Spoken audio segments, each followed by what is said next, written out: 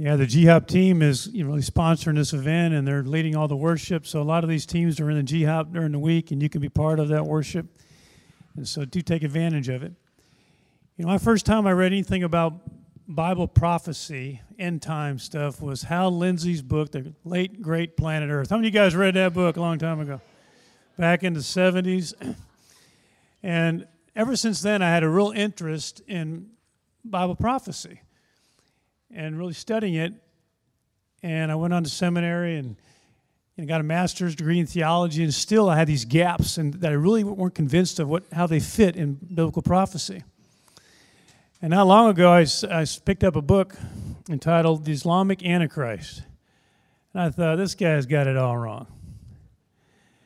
And then I read the book and thought, where's this guy been all my life?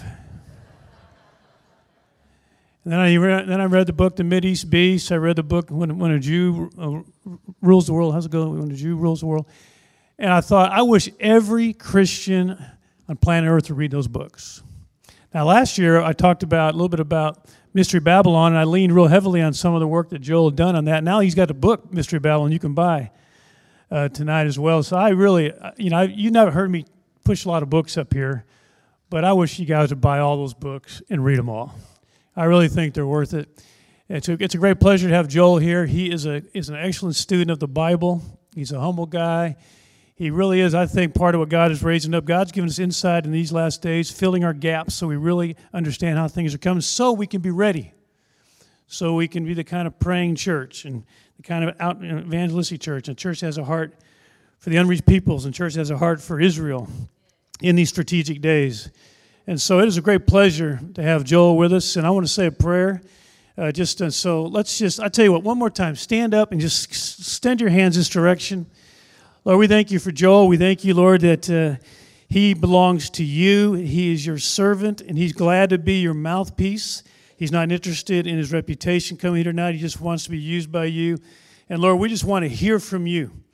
And we're also, Lord, we admit we're not real impressed with men anywhere and women anywhere. We just want to hear from you, and we thank you for a servant who's willing to be used by you. We pray for the anointing of your Spirit to bring that to pass. We pray this in Jesus' name, and everybody says, Amen. Good evening.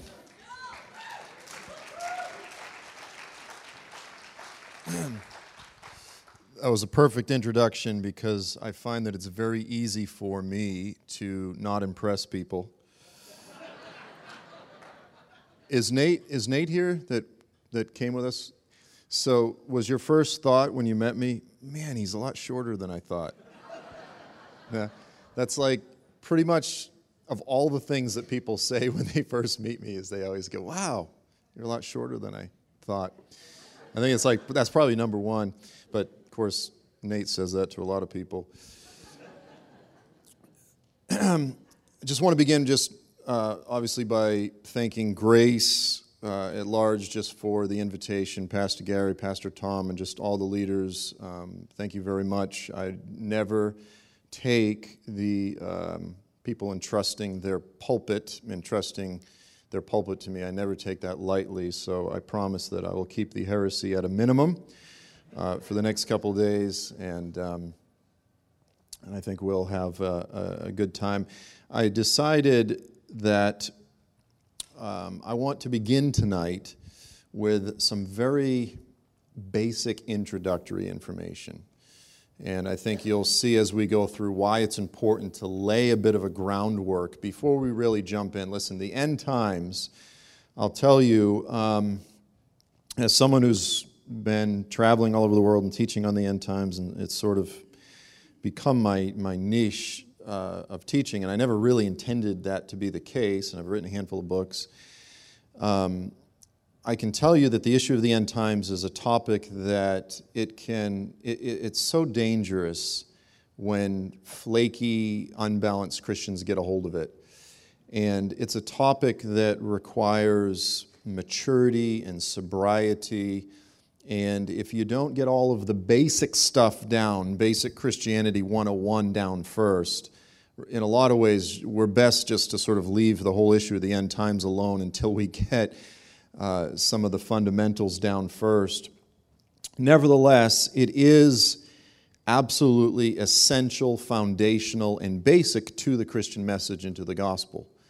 And so this is important that mature believers gather together around this topic.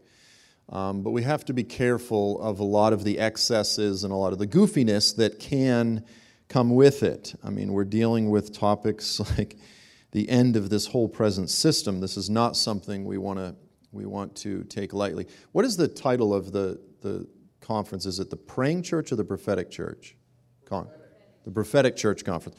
So here's the thing, and I'll say this too, as to you all as a community. How many people here are not from Grace, by the way? So there's a good, keep your hands raised. We're going to give you a visitor card. And no, just kidding. So that's a good number. But by and large, and I'll assume that even the visitors, that one of the values that this community has is it's a praying community. You've got the GHOP, by the way, which Grace House of Prayer, which I realized when I heard that for those that are militant, who are really given to prayer, they are the GHOP jihadis. They're given to GHOP sounded. As soon as I heard it, I said, "Wait, did he say jihad? No, GHOP." Not jihadis, jihad. Whether we're talking prophetic church or praying church, those two are one and the same. So, the essence of what it means to be a prophetic people is to be a people who are rooted to the vine, who are connected to the vine. So, how many people here, how many people would like to make apple pies for the Lord your whole life? Just your whole life, just work hard making apple pies for the Lord. And then you get to heaven and the Lord goes, "I hate apple pies." The more that I've been sort of in the world of ministry and so forth, the more that I've become convinced, and don't anyone take offense at this, but do you remember the guy in high school I'm a Gen Xer, but I know this guy's been around for a long time, that when you're leaving the parking lot, well, I don't know, they probably don't do it much anymore as much, but, boom, blah, blah, blah, blah, blah, blah, blah, blah.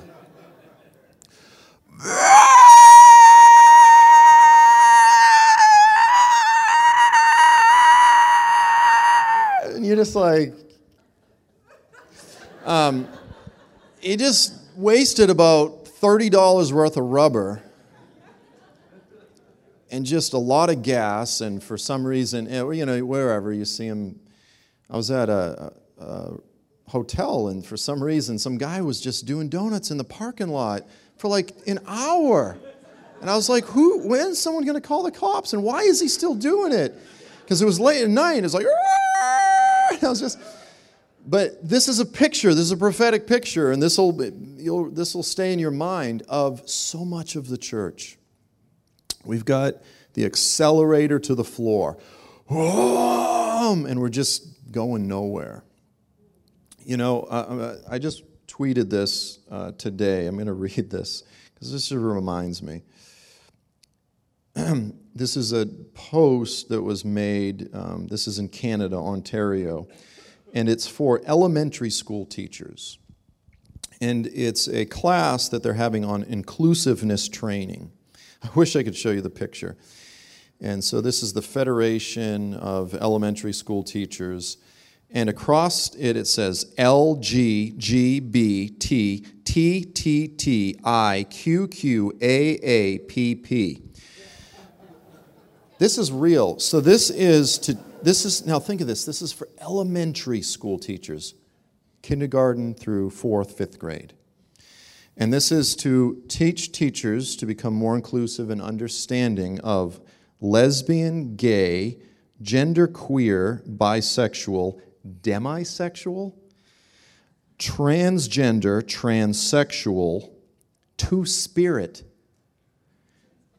intersex, queer, questioning, asexual, that's for everyone that's been married more than 20 years, just kidding, allies, pansexual, and polyamorous. What? Two-spirit. This is being taught.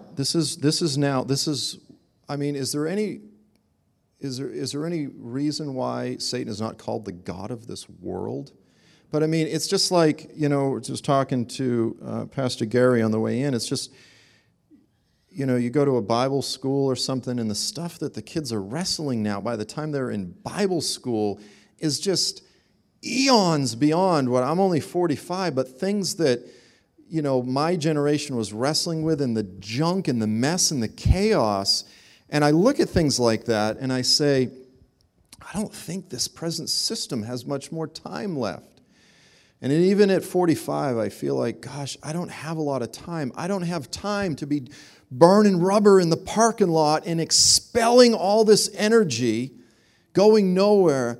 I want to be someone, and I know you all want to be people, and you want to be a community that partners with God, and that through doing that, you barely have to press the gas pedal, and it's whoom.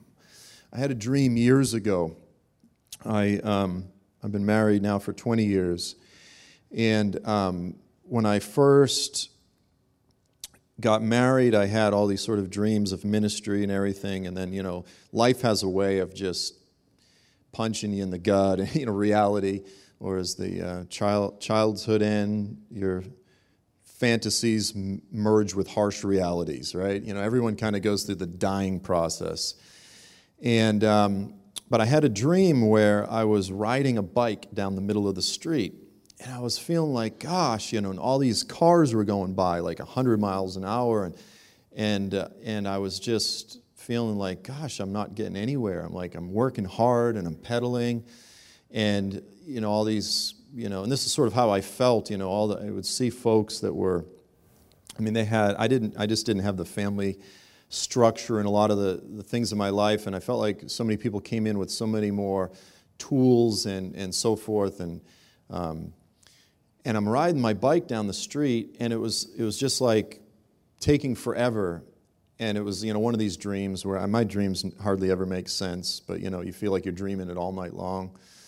And then all of a sudden, I looked, and I was off the road, and all of a sudden I realized I'm not just pedaling my bike down, I'm like flying, and I look, and I'm going faster than all these other cars, and I'm like, it's kind of like E.T., right?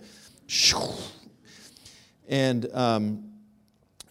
when you partner with God, that's what it's like.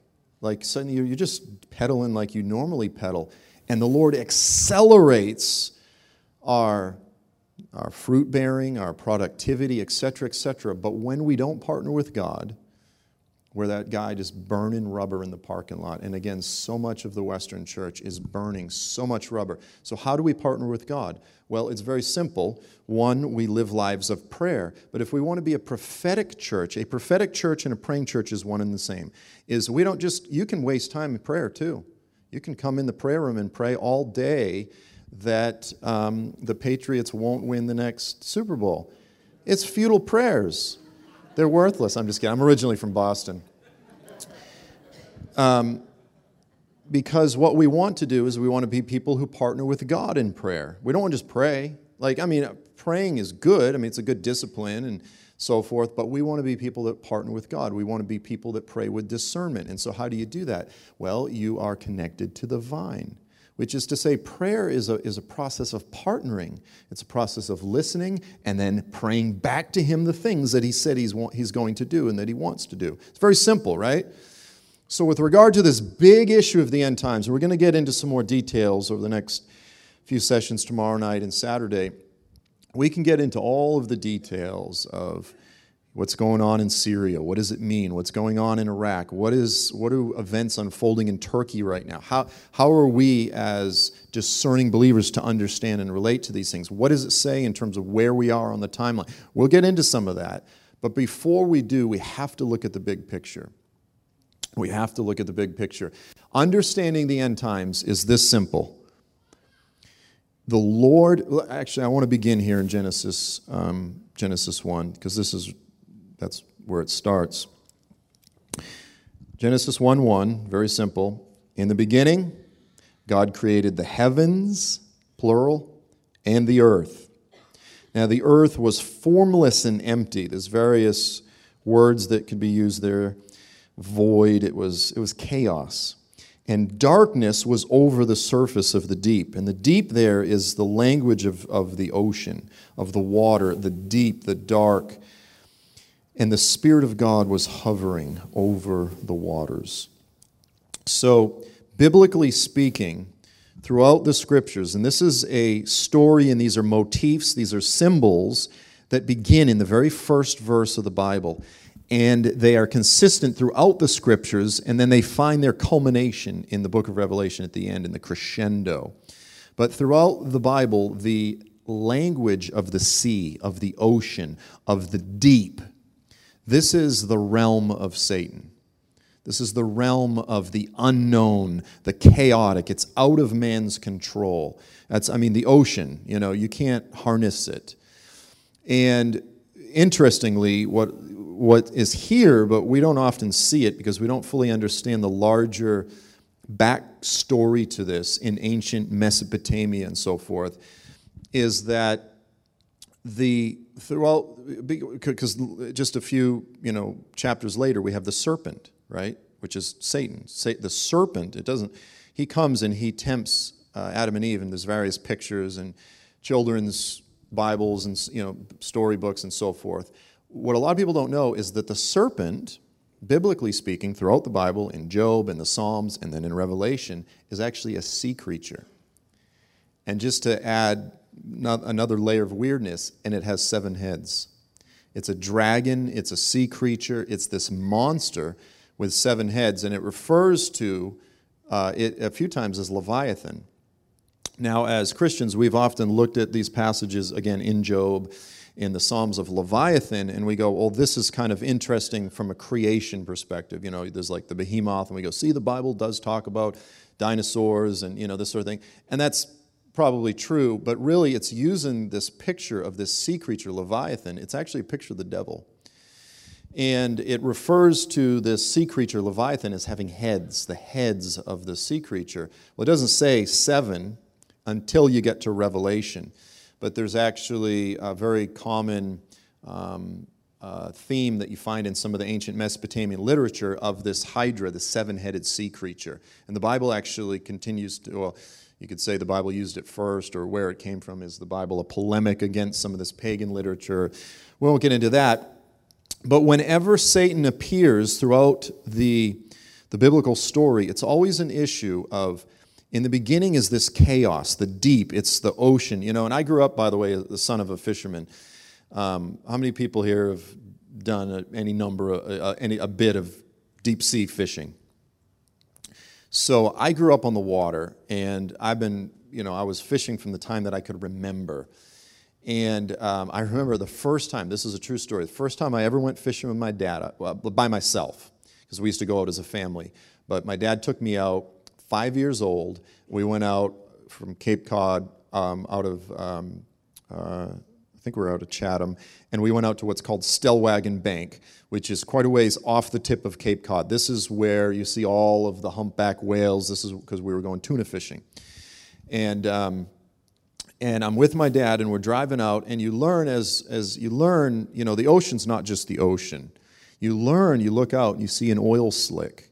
And, fishermen go, oh, there's a school of fish over here that's feeding. And, there's all sorts of weird things out there in the ocean that you spot and you see. And even as a little kid, I was learning to kind of see these things. And we're way out. This is, I want to say 20 miles out. It's quite a ways out. And it's in the morning, and we leave at like 2 in the morning, and we start driving out. And I looked, and we're way out, and I see this big blue bubble in the water. And I was like, what is that? Is that like a tarp floating around out here in the ocean? Because you see all kinds of debris and different things.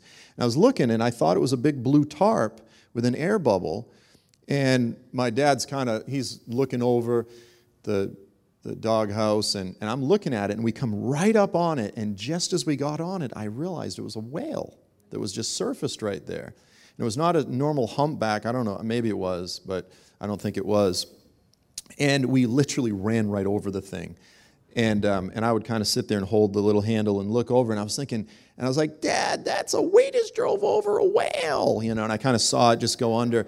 And he said, don't tell your mother about that. But, so, I grew up, even though, you think, well, you grew up on the water, like you wouldn't be afraid of the ocean. Like, I'm terrified of the ocean. Like, there's been times where we caught a mako shark one time, and, you look over and you look down into the darkness and you see these big monsters under the, ocean. And it's just like, when you're this thing flapping around on the top of the water, like we're not in our element, and there's these giant things under there. Like, who knows what's under there? And they're just like this giant muscle with teeth and a brain this big. And they don't have hands, so they feel with their mouth. Like you're up there flopping around, and they're just like, hey, I wonder what that is. Oh, I think I'll just take a little nibble and see what it tastes. You know what I mean? Like we're so out of our element, and then like all of a sudden some weird thing washes up, and you're like, oh, we thought these things been dead for 1,000 years, and like there's just crazy stuff under the ocean, and this is sort of the picture from a biblical perspective. At the beginning in Genesis 1:1, it's the chaos. And then the Lord hovers over the chaos, and what does he do? He brings order. He brings order.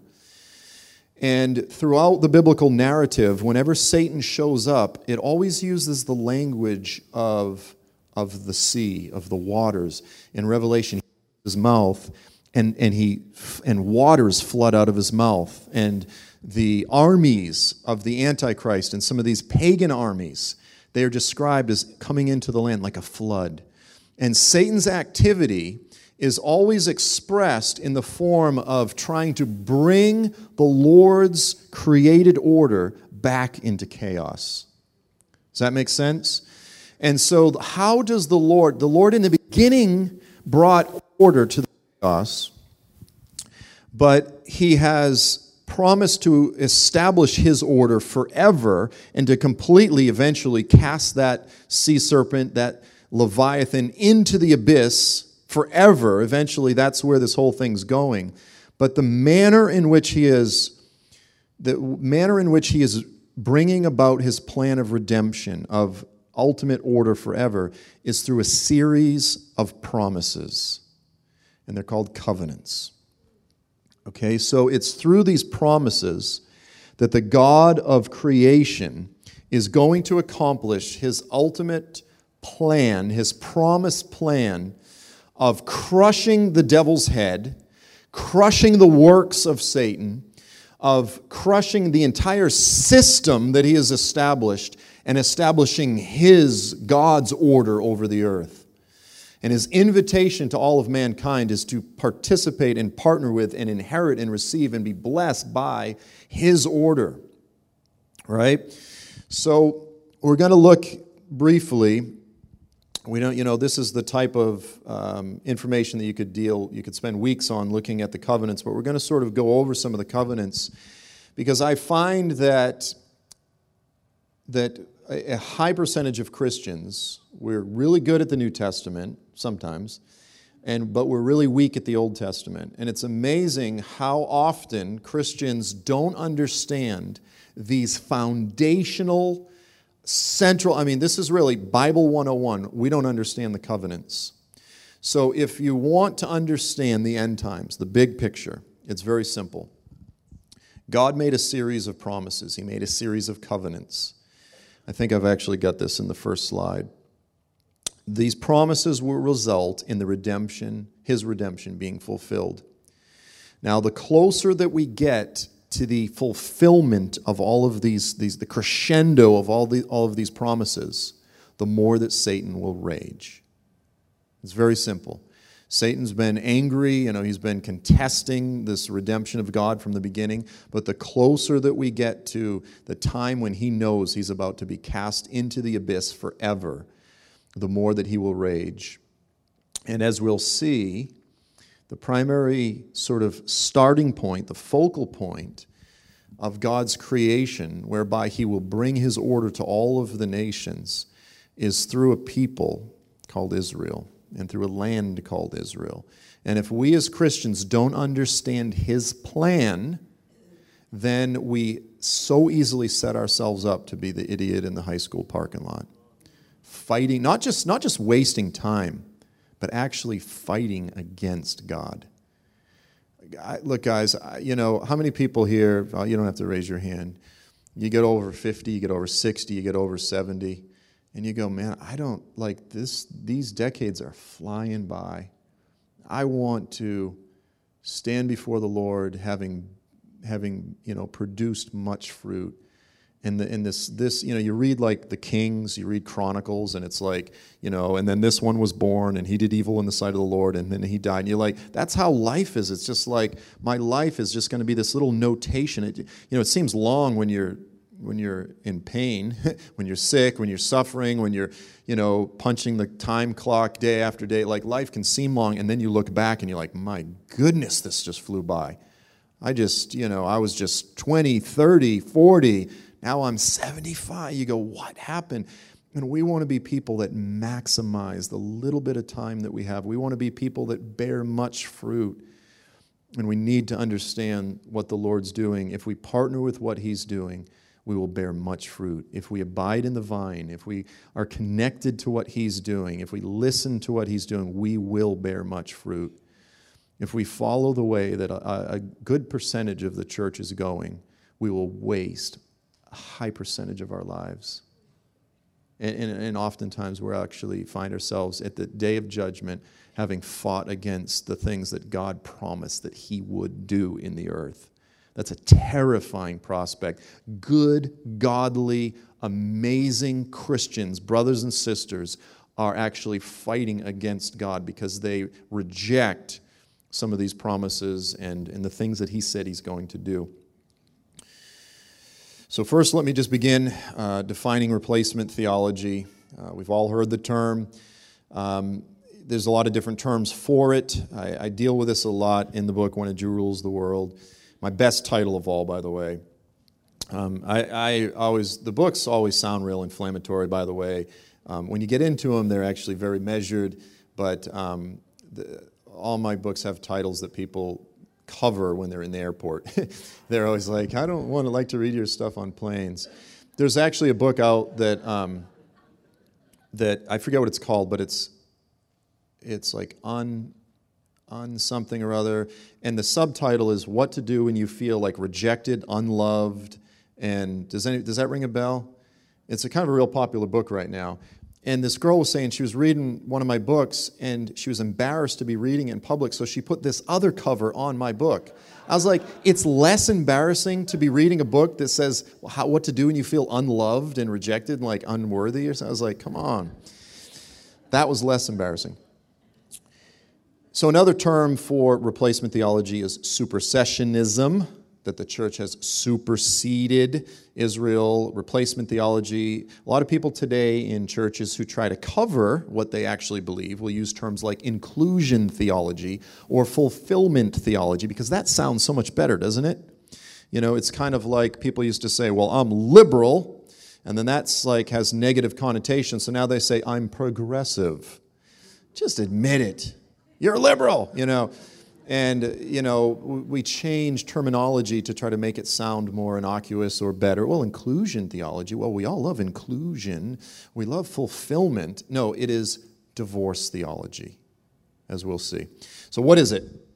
Replacement theology very simply holds that God is done with Israel. Now, notice that I did not say God is done with individual Jews. Okay, they don't teach that. They say, no, Jews can join themselves to the church. But God is done with corporate Israel, with the family of Israel. He was dealing with them in the past, but he has since divorced them. He has rejected them, and he has moved on to a new people. This is what's taught. Now, again, some people, they try to tone it down, and they don't use quite as negative language, but ultimately it always boils down to the same thing, divorce theology. There is no future grace for corporate Israel, for the family of Israel. The present state of Israel has nothing to do with biblical prophecy, has nothing to do with God's promised plan. It's actually a huge coincidence, or you could say self-fulfilled prophecy, but God has nothing to do with that. They're just like any other nation. Those who espouse this theology, that's what they would teach. And the church is the new or true Israel. And, that sounds so wonderful because they go, well, no, God's created a new thing and it includes Jews and Gentiles and, et cetera, et cetera. But, there's a biblical principle which says, do unto others as you would have them do unto you. Treat other people the way you want to be treated. How does it feel if someone comes up and, what's your last name again, Tom? Grossman. I'm the new Grossman. Your family, unfortunately, just stumbled too many times. And so the Lord has replaced you with me. Now, if you'd like to become a Grossman, you're welcome to join me. Anytime, and it's free. But I am the new Grossman. We are the new Grossman people. And it would be wonderful. I would appeal to you to come and be part. You know what I'm saying? Like, you just go like whack, right? And yet, this is exactly what the church has basically done down through history, is we've said, no, we're the true. Because you have to understand, Israel was just unfaithful one too many times. The Lord divorced her, and he made himself a new bride, a pure, undefiled, spotless bride.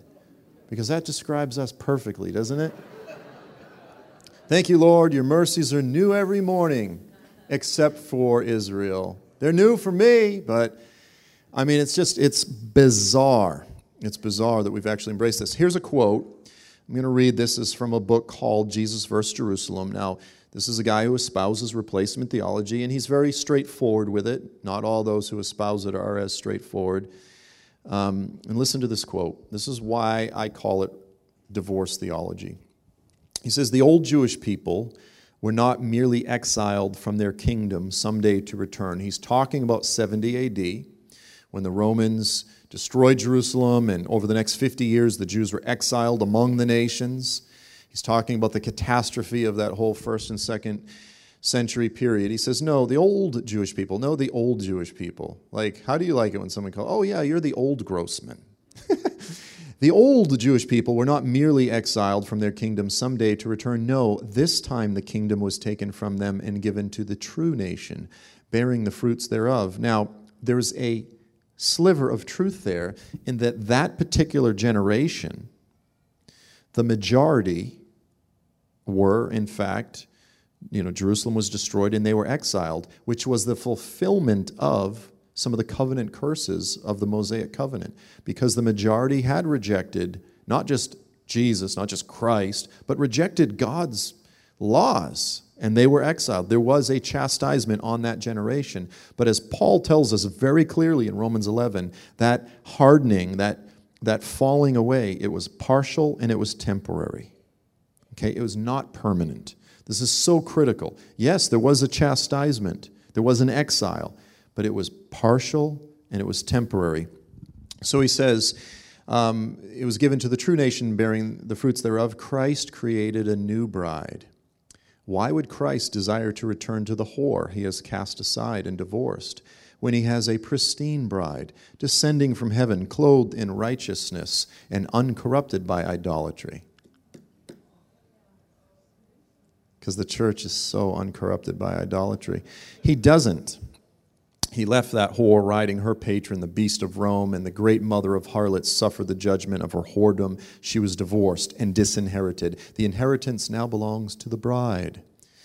So we could read quotes like this all day long. We find them from the very beginning of the church. The church very quickly fell into Gentile arrogance, which is to say that we as pagans, if we're Gentiles, if you're a Gentile at some point in your family history, if you're a new believer, you were at one time a pagan. If you're a you're third generation Christian, your family at one time were pagans. And we've been welcomed in by grace to participate in this program that the Lord began with Israel. We get to be part of it, but that's very different than saying we've come in, we've taken over. But from the very early on, the church embraced Gentile arrogance, and they said, we replaced you. And it has been a plague that has filled the church from the very beginning. And I understand that Gary recently did a series where he touched on some of these things. Most Christians are completely out of touch with how brutal the church has been theologically and in very real practical ways to the Jewish people down throughout history. And we wonder why Jews don't like to listen to us when we try to lecture them and teach them about the truth. And they go, really? Really? The audacity? Do you have any understanding of what you have done to us down through history? And most Christians don't. Jews are very familiar with the history. Most Christians don't. In fact, a lot of times even just mentioning this, Christians will get upset and go, oh, it might have been a couple people here and there. No, it was pretty darn consistent throughout church history that we espouse ideas like this, and then we carry through on actions that logically carry through from this. I call it the deadly logic of replacement theology, because it's very simple. Once I say, Tom, basically, God doesn't really like you, and I shouldn't even use this as an analogy. Sorry. Let's just make someone up. Is there any Myrons in the room? Let's just say Myron, God doesn't like you, and he's done with you, he's divorced you and your family, he's rejected you. It's only a very small step until I will stop liking Myron if I'm claiming to be a follower of God. That's the deadly logic. Once you say God's divorced that whore, then action begins to follow. And this is exactly what the church has done. The church said the Lord has judged you because of your unfaithfulness. He's punishing you among the nations. That's the will of God. And now we are going to participate with the will of God.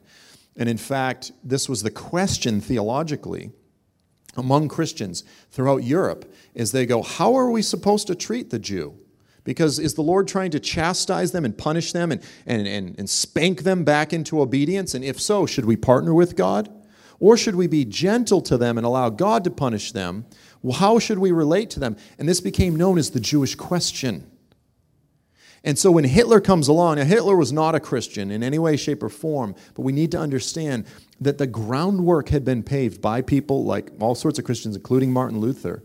So when Hitler comes along and he says, I'm going to implement the final solution, it was the final solution to the Jewish question that the church had been wrestling through for hundreds of years. And his solution was, no, we just need to wipe them out. And he was actually piggybacking on some incredibly, incredibly hateful statements that Martin Luther had made. And if this offends or upsets anybody, trust me, work through the history. Face it, because we can't repent of it and work through it until we're familiar with it. Here's a statement from N.T. Wright, Tom Wright. He's considered by many to be the world's leading New Testament scholar right now. He says this, he says, to suggest, therefore, that as Christians we should support the state of Israel because it's the fulfillment of prophecy is in quite a radical way to cut off the branch on which we are sitting. In other words, the branch that we're sitting on is the theology of replacement. We've replaced them. And if we then say we have to support them because they are prophetic, is to acknowledge that God still has a plan with them, which is to acknowledge that we have not replaced them, and it's to cut off the very branch upon we're sitting. So it's actually it's a violation, it's a betrayal, according to N.T. Wright, of ourselves to support Israel. Because according to N.T. Wright, we stand based on the fact that we've replaced them. Again, this is not fringe, strange teaching that's floating around out there. This permeates probably half of the body of Christ. And today in seminaries, particularly among many of the younger generations, this is very trendy. This will fill the pulpits and the podiums in the churches in 5 years from now. You listen to a lot of the seminary professors and stuff, this is what they're teaching. This is, how many people raised their hand? You said, I read Hal Lindsey's book, The Late Great Planet Earth. Well, a lot of the younger folks go, yeah, my dad read Late Great Planet Earth, and he was always flipping out about the end times and storing food in the basement and panicking about every news story. And they go, we're moving on to a much more enlightened, sort of nuanced, more educated perspective than some of these, Hal Lindsey, Dallas Theological Seminary kind of, that's the attitude. There's a condescension. Every generation does it. And we always swing the pendulum way too far in the other direction, right? So then I have a definition of restorationism. Restorationism is a term that I've tried to coin. It's been used in various ways, even by some cults, so we need to be careful. But the point, the meaning that I pour into the term is this, is that God is going to restore the kingdom of Israel. God is going to restore the throne of David. He is going to fulfill all of his promises. He's going to restore the Garden of Eden. He's going to restore the kingdom of Israel and sort of mix it all up together in some Edenic, glorified, Davidic kingdom that's much better than we can fathom or imagine. But the Lord is in the process of restoring. Jesus' Jewish audience, who are thoroughly Old Testament literate, would have never understood it to be any different. Now, we begin with the Abrahamic covenant. This is the covenant that all of the other covenants are built upon. And again, I've been shocked to the degree to which so many Christians are. You go, what's the Abrahamic covenant? And they have various ideas. They're like, I will bless those that bless thee. Curse. You go, well, that's kind of close, but no cigar. Genesis 15, 1 through 4. After these things, the word of the Lord came to Abram. This is before the Lord changed his name to Abraham. In a vision, the Lord says, don't fear, Abram. I'm a shield to you. Your reward shall be very great. So he picks a pagan from out of the sea of pagans, and he calls a man. This is how the Lord says, I'm going to restore all of creation. He begins with the weak, the simple, the mundane. He just chooses a guy, he calls him. He says, listen, he speaks to him. He says, I'm going to give you a great reward. And he goes, now this is the mindset of those in ancient times. He goes, how can I receive the reward? Because I don't have any children. We're like, reward? When can I eat it? You know, how can I spend it? And he's immediately thinking, how can I receive it and pass it on to my progeny? He goes, I don't have any children. And he goes, the only person I have is this guy named Eleazar. He's a servant. He was born in my house, but he's really not my son. He's not my offspring. And the Lord says, no, listen, this guy's not going to be your heir, but someone who's going to come forth from you will be your heir. So now the Lord's making a promise. I'm going to give you a child. I'm going to give you a son, an heir. Verse 5, and I love this. And he took him outside. The Lord took Abram outside, and he says, now look toward the heavens and count the stars, if you are able to count them. He said to him, so shall your descendants be. So he looks up at this, again, no light pollution. Back, when you can see the stars, you can see the Milky Way, you can see just so many. And he goes, count. If you can count them, that's how many your descendants will be. You're not just going to have one son, you're going to have a multitude. And he compares it also to the sand of the seashore. Abram, verse 6, believed the Lord. And it's not just, I intellectually, mentally assent, yes, what you say is accurate. Abram trusted God. He put his trust in God. And the Lord reckoned it to him as righteousness. And the Lord said to him, I'm the Lord. I brought you out of Ur of the Chaldees, arguably the area of modern-day Iraq, and I'm going to give you this land. So this is the Lord beginning this process of his promised plan. I'm going to give you this land. Why land? Why does it start with a piece of property? Like, God's the God of the universe. Why does he just begin with a little piece of real estate? I probably wouldn't have done it that way. That's why, one of the many reasons why I'm not God. He said, O Lord God, how will I know that I will possess it? And then the Lord says this, okay, this is the Abrahamic covenant. Verse 9, bring me a 3-year-old heifer. Bring me a 3-year-old female goat.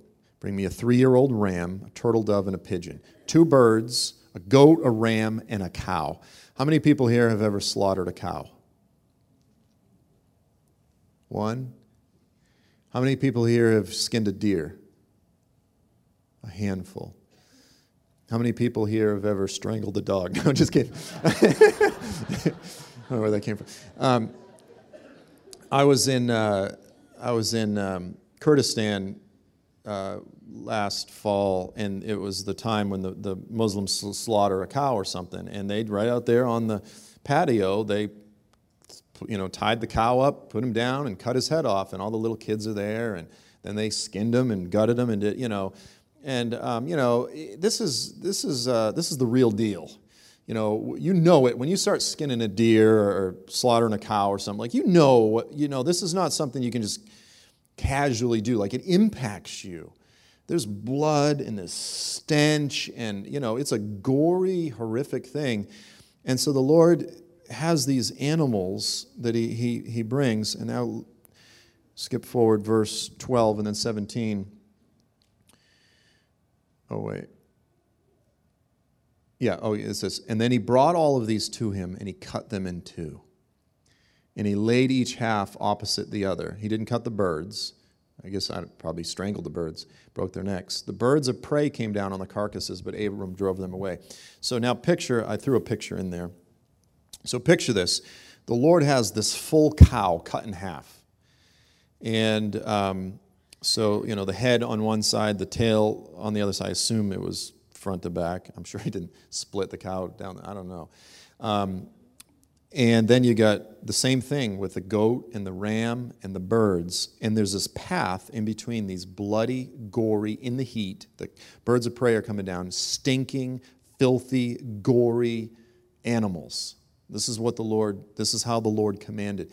The Lord is an incredibly, I'm going to use the term liturgical God, which is he does things through object lessons. And he uses these object lessons to embed them into our minds. That's why I told the story of the guy burning rubber in the parking lot.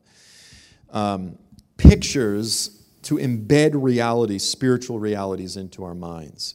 And the Lord did this for a reason. It's this incredibly graphic. And again, most Westerners, we have lost, this is why I say how many people have skinned a deer.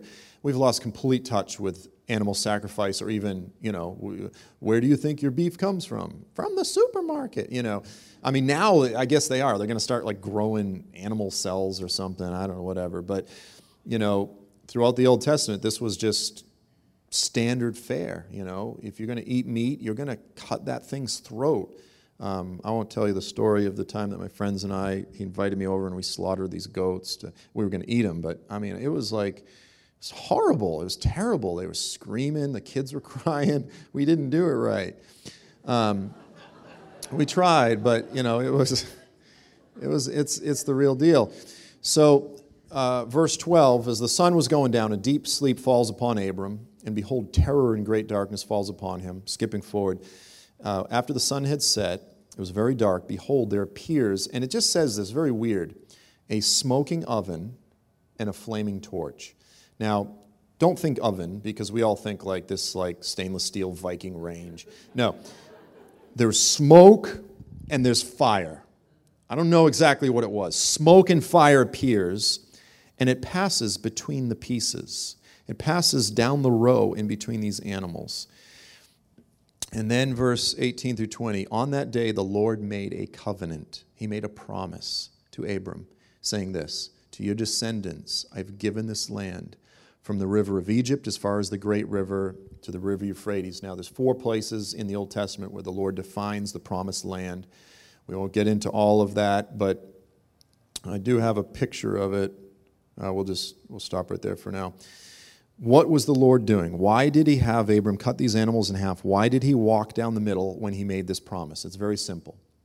The God who made Saturn and the Milky Way and the nebula and the black holes and the yellow dwarfs and the stars, the God who made the universe is appearing. He's manifesting in the form of fire and smoke. And he's saying, if I don't fulfill what I'm promising to you right now, Abram, may I die like these animals. That was the commitment that he was making. And covenants throughout the Old Testament are always like this. There's a kind of, I put my life and my future in your hands kind of thing. And the Lord was saying, this is what I'm going to. Now, how many of you believe that God is faithful? How many of you believe that when God makes a promise, he is going to fulfill it? And when he makes a promise like this, it's like it is done. Now, what a lot of Christians do is they go, well, the new covenant replaces the old covenant. And you go, which old covenant? Because there's multiple covenants in the Old Testament. What are you talking about? They go, yeah, the Abrahamic covenant is done away, the new covenant. You go, no, the new covenant is built upon the foundation of the Abrahamic covenant. So, I'm going to skip forward here for the sake of time. Genesis 17, verse 8. the Lord says, the Lord then reiterates throughout the Old Testament so many times. He reiterates, he restates, he clarifies, he restates the promises. The Lord says, I will establish my covenant between me and you and your descendants after you throughout their generations for an everlasting covenant. So it's forever. It's not temporary. It's not something that was superseded or replaced or abrogated or done away with because the new covenant replaces it. No, this is, the Lord says, between me and you and your descendants forever. And I will be a God to you. It's much more than just the piece of land. He says, I'm going to be a God to you and to your descendants after you. I will be their God. I will give to you and to your descendants after you the land of your sojournings, all the land of Canaan for an everlasting possession, and I will be your God. So there's many, many places that we can look at that. Real quick, there's a map. Hit the map. So there's some crazy maps you'll see sometimes on the internet. Skip forward a little bit. And they'll include the whole Middle East because it says as far as the river Euphrates. Well, that's true in the north, the Euphrates down through Syria, but it doesn't go all the way over to Iraq. This is probably a much more accurate picture of the Promised Land. It does include all of Lebanon, the West Bank, what's called the West Bank today, part of Jordan, good part of Syria, all the way down to the Sinai. And it may include a little bit more, give or take, of that. But that's loosely the Promised Land, according to, again, the few different passages and Numbers in Ezekiel. Now, we're going to highlight just some of the highlights of the Abrahamic covenant, a summary. The Abrahamic covenant was made to Abraham, and then the Lord reiterates it to his son Isaac and Jacob, who becomes Israel, and to their descendants.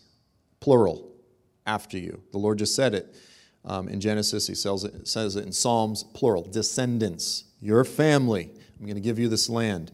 The primary emphasis of the promise concerned a literal piece of land. This is not spiritual. It's not metaphorical. It's a piece of land. That's why he defines it. He goes, it's to this river. It's to the borders over here. You know, unless you want to go, well, the border of northern Israel mystically represent. No. The river of Egypt to here, it's like it's a blueprint. It's not a blueprint, it's a, boundary markers. The promise, and this is key, it was unilateral and unconditional. Abram was asleep when the Lord made the promise. I don't even fully understand how it was recorded. It was not like, Abram, if you do this, then I'm going to give you the land. He said, I'm going to do this. It was a unilateral promise, unconditional. There was no conditions. He said, don't do this or else this isn't going to... He just said, I'm going to do it. Otherwise, let me die like these animals. The promise is ongoing. It's irrevocable. It has not been done away with, and it's everlasting. Very simple. Okay, then we get to the Mosaic covenant. The Mosaic covenant came 430 years after the Abrahamic covenant, according to Paul. And unlike the Abrahamic covenant, it was conditional, and it was an agreement between two parties. Israel stood at the foot of the mountain, and they stood before the Lord, and the Lord said, if you obey me, these good things will happen. If you don't, then these bad things will happen. You'll be spit out, you'll be cast among the nations, you'll become the prey of the nations, you'll be scattered, all these bad things will happen. And they said, we agree. It was a bilateral agreement between two parties.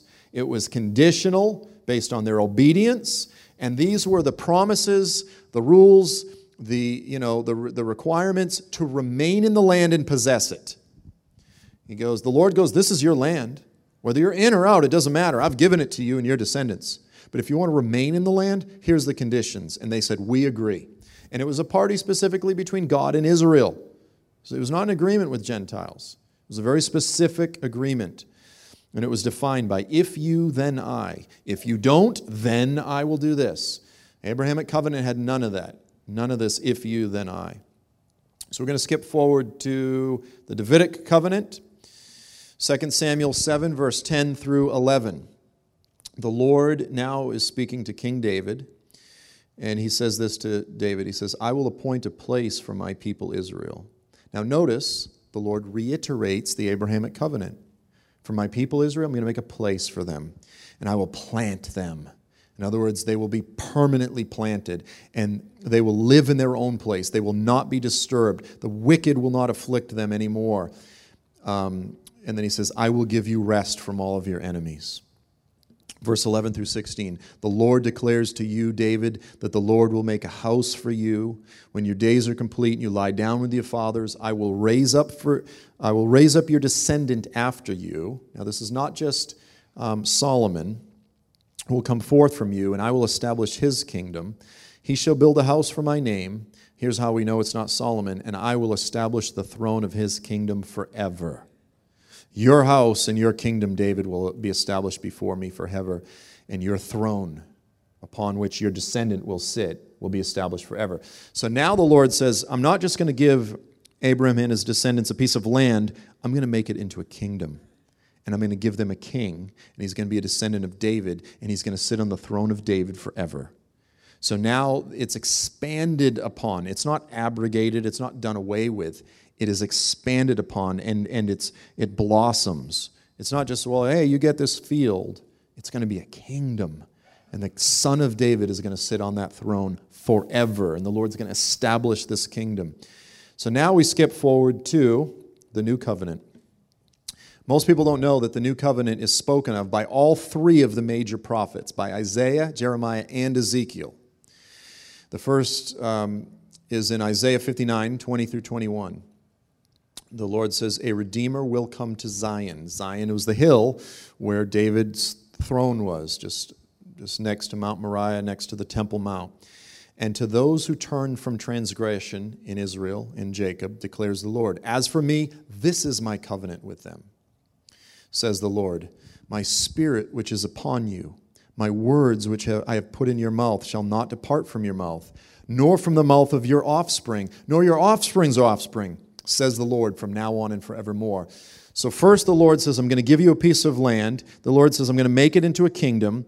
And with the Mosaic, he goes, and you have to obey me if you want to remain in there. But they keep disobeying. They get spit out, and then the Lord brings them back. And the Lord says, this is the covenant I'm going to do. I'm going to put my spirit into you, and then you will be obedient to me.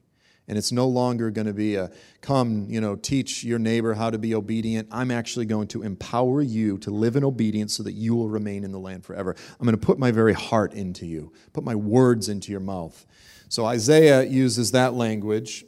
Then in Jeremiah 31, verse 1, and then skipping forward to 31 and 32. At that time, declares the Lord, I will be the God of all the families of Israel, and they shall be my people. Behold, the days are coming, declares the Lord, when I will make a new covenant with the Gentiles, with the house of Israel and with the house of Judah. That's who the new covenant is made with. Not like the covenant which I made with their fathers, i.e. the Mosaic covenant, in the day that I took them by the hand to bring them out of the land of Egypt, my covenant which they broke, although I was a husband to them. The Lord goes, no, it's not going to be like the Mosaic covenant. It's going to be a new covenant whereby they will be empowered to be fully obedient because my spirit will be within them. Then verse 33 through 34, this is the covenant that I will make with the house of Israel after those days, declares the Lord. I will put my law within them. I will write it on their heart. I will be their God, they shall be my people. No longer will they teach their neighbor, come, know the Lord. No, they will all know me. Why? Because I will be in them. I will forgive their iniquity, and their sin I will remember no more. The Lord is not done with Israel, because this hasn't been fulfilled yet. It's very simple. Then in Ezekiel, finally 36, 22 through 28, therefore say to the house of Israel, to who? The house of Israel. Thus saith the Lord God, I will take you from the nations, gather you from all the lands that they've been exiled. I mean, you talk about Israel being an amazing fulfillment of biblical prophecy. I'm going to take you from the lands.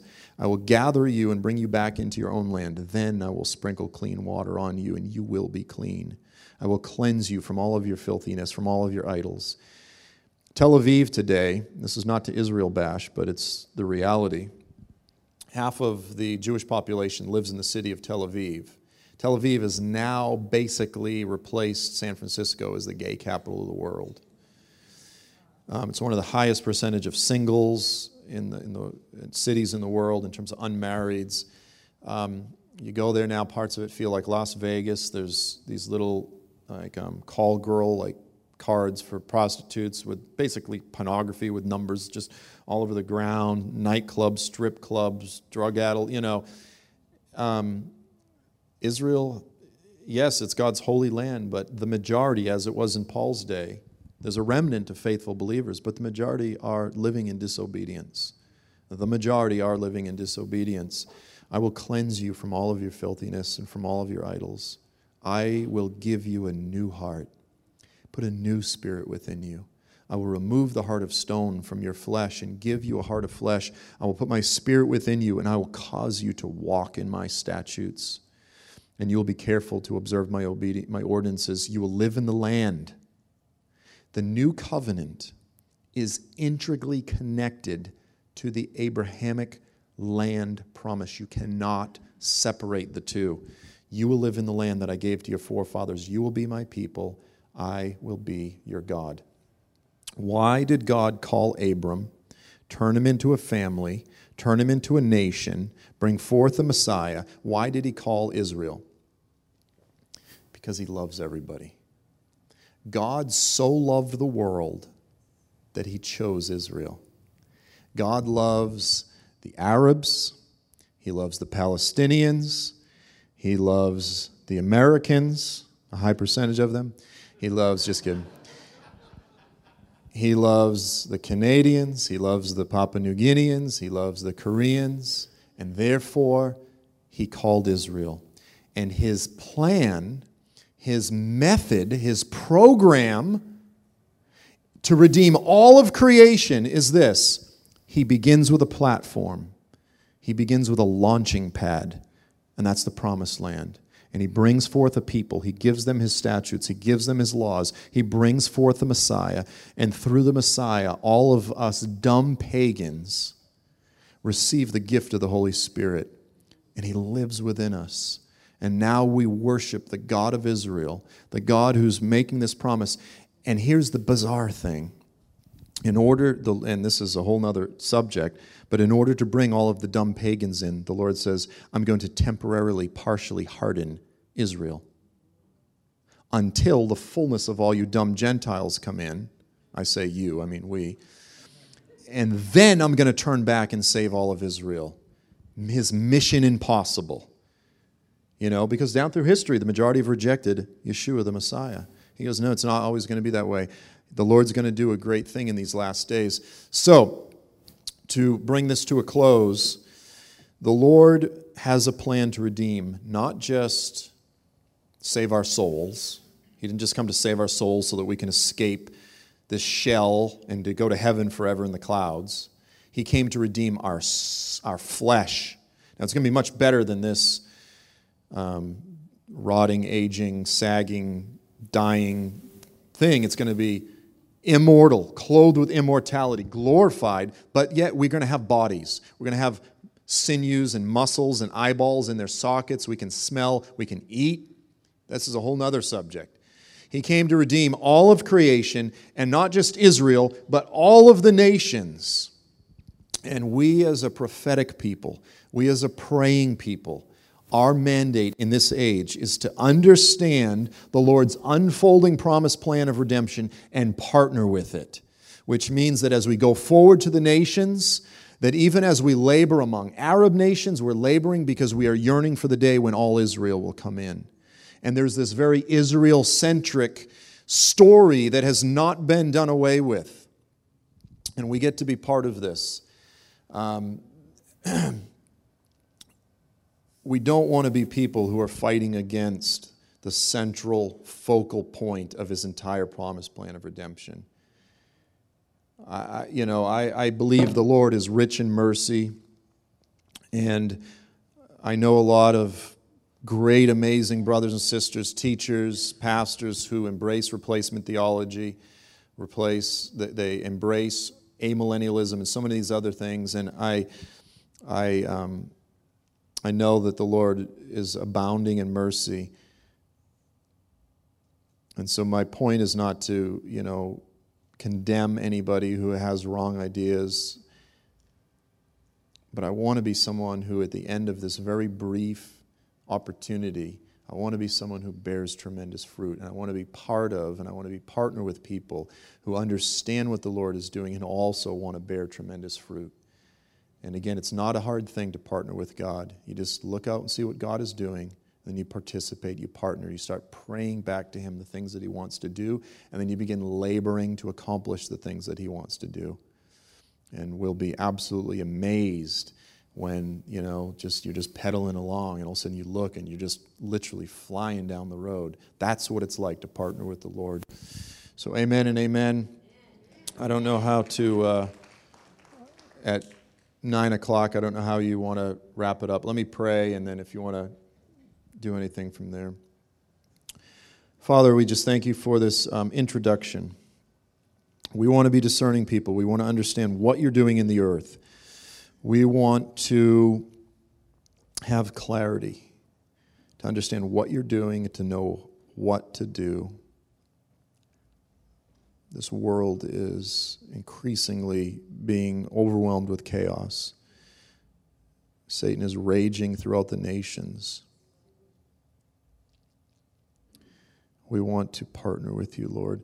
We ask right now, for the next few days, that your hand would be extended over us, that you would do something here through just the weak, feeble efforts of opening up your word and peering into your word and talking about these things as your people, that you would do something and that you would establish something in this house, in this city, in this region, that would go out to the nations, that would impact the nations in a profound way, that we would look back and we would see even the things that unfolded over this weekend, the lives touched, the ideas, the vision for the future that's imparted, that it would bear fruit unto eternity.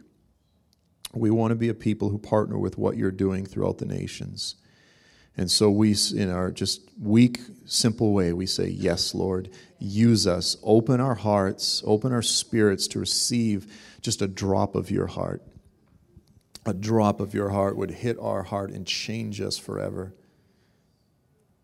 We thank you for these things, and we commit them to you in the name of your Son, Jesus. Amen. Let's give Joel a hand, would you? Let's all stand.